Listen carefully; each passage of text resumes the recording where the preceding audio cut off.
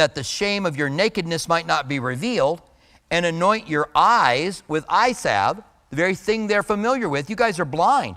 You're wretched, miserable, poor, blind, and naked. Anoint your eyes with eye salve, that you may see. As many as I love, I rebuke and chasten. He lets them know, I'm going to come down on you guys because I love you. And I'm going to chasten you. I want you to come to me and not to trust in the certainty of riches because I love you. I think of Hebrews 12, verses 5 through 8. And you have forgotten the exhortation which speaks to you as sons. My son, do not despise the chastening of the Lord, nor be discouraged when you are rebuked by him. For whom the Lord loves, he chastens, and scourges every son he receives. If you endure chastening, God deals with you as with sons. For what son is there whose father does not chasten?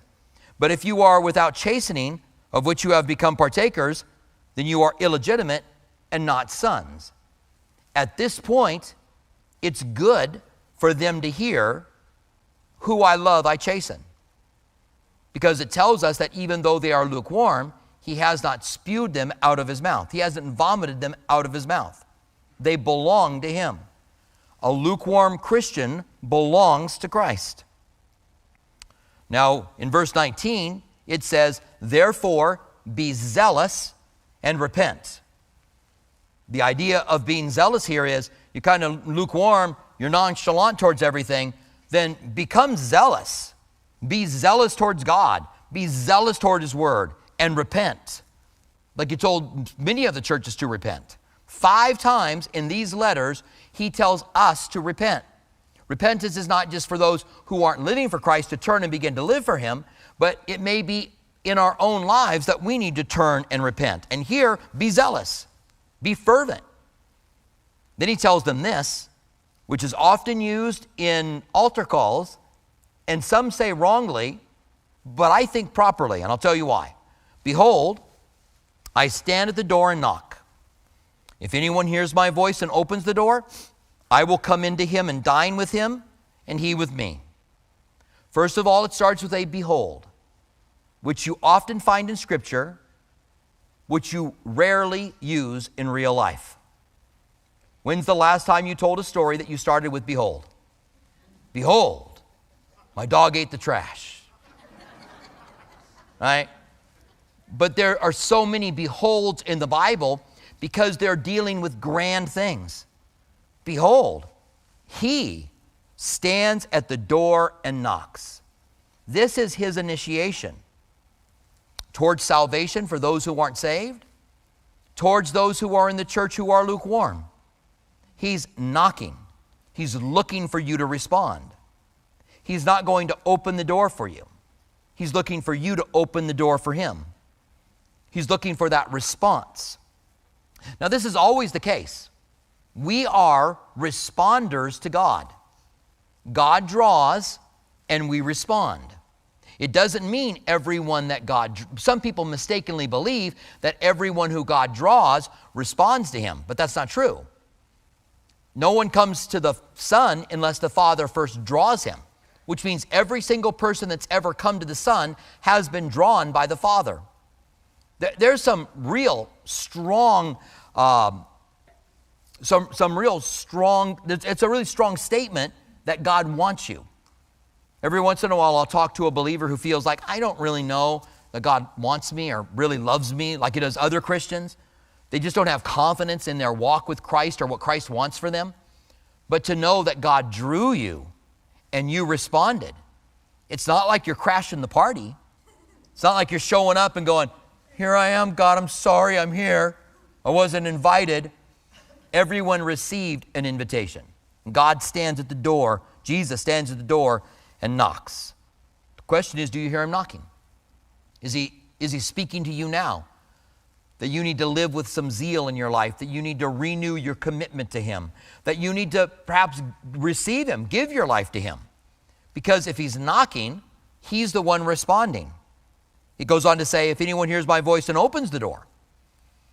Now there's a famous painting of this statement, which has Jesus standing at the door and knocking.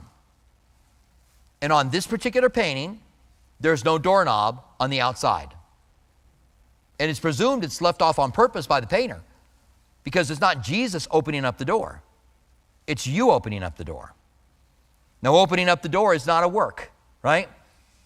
Theologians would say it's not meritorious, meaning there's no merit to it. It's not anything to be, that you would get any reward for. I like to use Christmas morning as an example. When you pick up a present and give it to your kids and they take it from you, that's not meritorious. You don't go, now you deserve the present because you took it from me. Had you not taken it, you wouldn't have deserved it, but now you deserve it because you took it. That's what people are saying who are trying to say that when we open the door, we're doing a work. We are not. We're simply receiving what God has done for us. Who calls that work? Who calls receiving a gift, right? The Bible says that it is a free gift, not of works. And if you are receiving a free gift, that is not any kind of work, and no one can turn it into work. They tried to, but no one can. You simply, hello? That's not a lot of work. Right? Now, I got a door in my house that's kind of hard to open because I've been so lazy I haven't changed the handle that needs to be. So you got to push it all the way up and then give it a nudge. And it's our back door, so your hands are full of barbecue stuff, right? And you're kind of using your knee to, that's work. But this, come on in, Jesus. That's not work.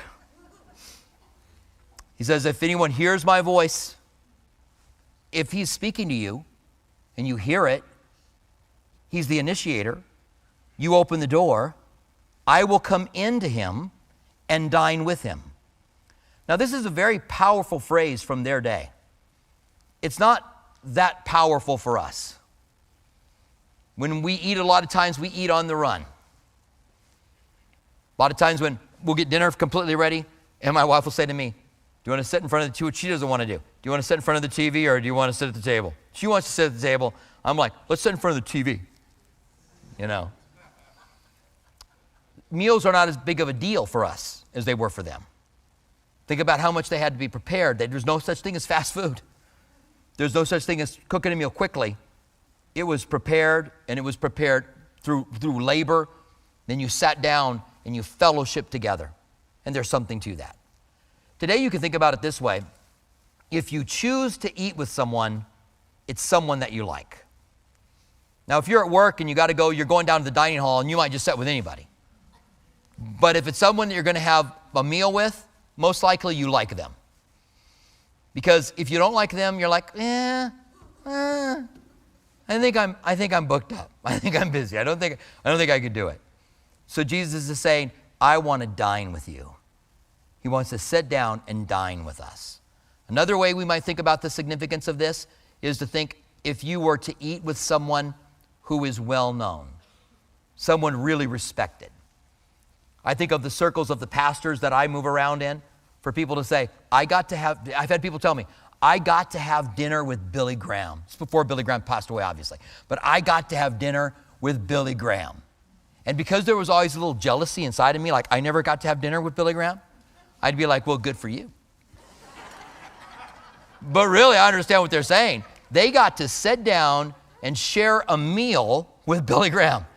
And that is something significant. And for Jesus to say, I am going to sit down with you. The next time somebody says something like that to you, I had dinner with Billy Graham. Well, I have dinner every night with Jesus. That's like the one up, right? Of course, they can respond, well, so do I. But there is something significant to him dining with you. When people read that, I'll come into him and dine with him, then it seems like they take that as being something not as significant. But it was very significant in their day, and it's even significant in our day when meals are less significant than they were in their day. That we are dining with Christ. We're living with him. We're dining with him. And it says, and he with me. I will dine with him and he with me. It's a two-way thing. Verse 21, and to him who overcomes, I will grant to sit with me on my Father's throne. If you could get past this lukewarmness in your life, then I'm going to grant you to sit with me on my Father's throne. As we move on in Revelation, we're going to see that God's plan is for us to rule and reign with him. You, as the church, are called a royal priesthood. Melchizedek was a priest who was a king. Jesus was a priest who was a king, and those in the church are priests who are kings. No king in the Old Testament was ever a king and priest, except for Melchizedek and Jesus. And they might be the same person. Melchizedek may be an appearance of Jesus. I'm not saying for sure, I'm just saying maybe. So we have that position to set with him. And he says, and as I overcame and sat down with my Father on his throne, Jesus said, I endured the suffering, I endured the shame, and I sat down on his throne. He who has an ear, let him hear what the Spirit says to the churches, and we hear that for the last time, at least here in these letters. This is for you, is what he's saying. He's saying, it might be to Laodicea, it might be to Smyrna, it might be to Pergamos, it might be to Thyatira, but it's for you if you have ears. Can you hear? Then it's for you. Now, 3 things in closing. Number 1, is Jesus the greatest passion of your life? And if he's not, then be zealous and repent. Then the statement's for you, that he would be the biggest passion. How do you deal with that? Will you say to him, Lord, I want you to be the biggest passion of my life. Forgive me that you're not. Help me to do that you seek him, that he would be that greatest passion. Number 2, are you living under deceptions?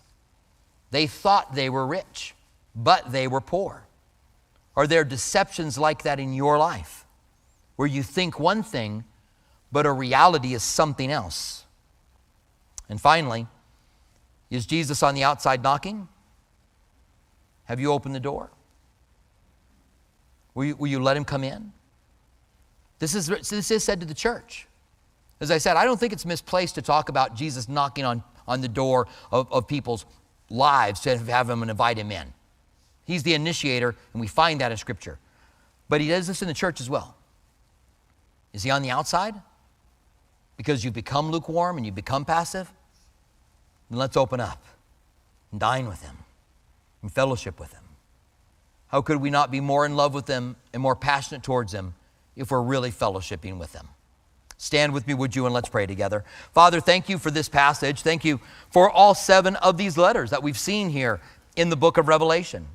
Thank you that we are able to take time to look at what you were saying to the church of Laodicea and how their wealth got in the way and how some of us here may have wealth getting in the way. It may not be a great deal of wealth, but it may be enough to get by. And Lord, we pray that you would help us to have a heart and a passion for you, to see ourselves as we really are. And we thank you for this. In the name of Jesus, we pray. Amen.